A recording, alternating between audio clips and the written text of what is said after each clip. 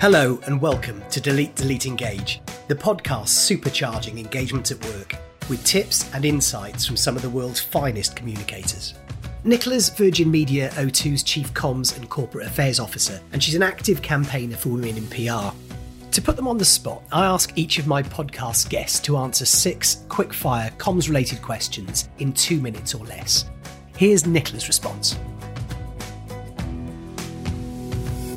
Now, one thing that I ask every podcast guest to do is to answer 6 quickfire questions about communications. Are you up for that? I'm ready. So, first question. Describe your communication style in 3 words. Personable, fun, straight up. Straight up can be a one word, right? Very good. Absolutely. We can have that hyphenated. Yes, exactly. Of all of the communications you receive, what percentage do you delete?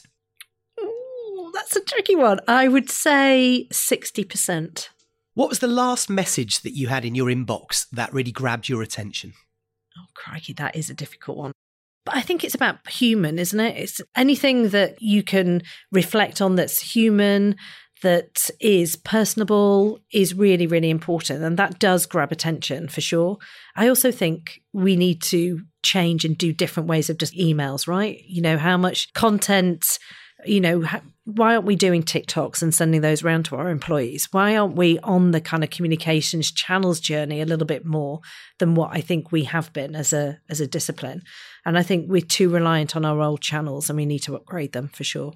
What is the one thing a business should be doing to boost engagement? Communicate.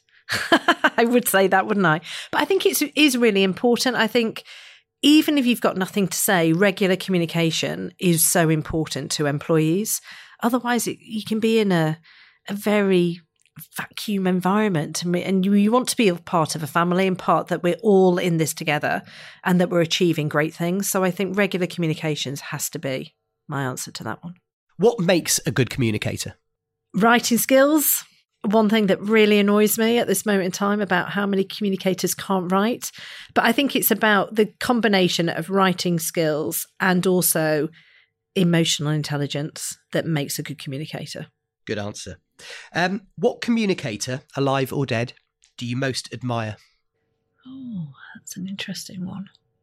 I actually think Steve Jobs did an awful lot in just transforming how he communicated a technical product very, very clearly and in a very enticing, engaging way. Nicola, that was amazing. I really enjoyed that. Thank you so, so much.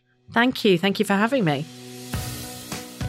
Thanks for listening to today's podcast. I hope you enjoyed it. If you'd like to hear more from Delete, Delete, Engage, including live updates and early access to each podcast episode, why not sign up to the newsletter at deletedeleteengage.substack.com.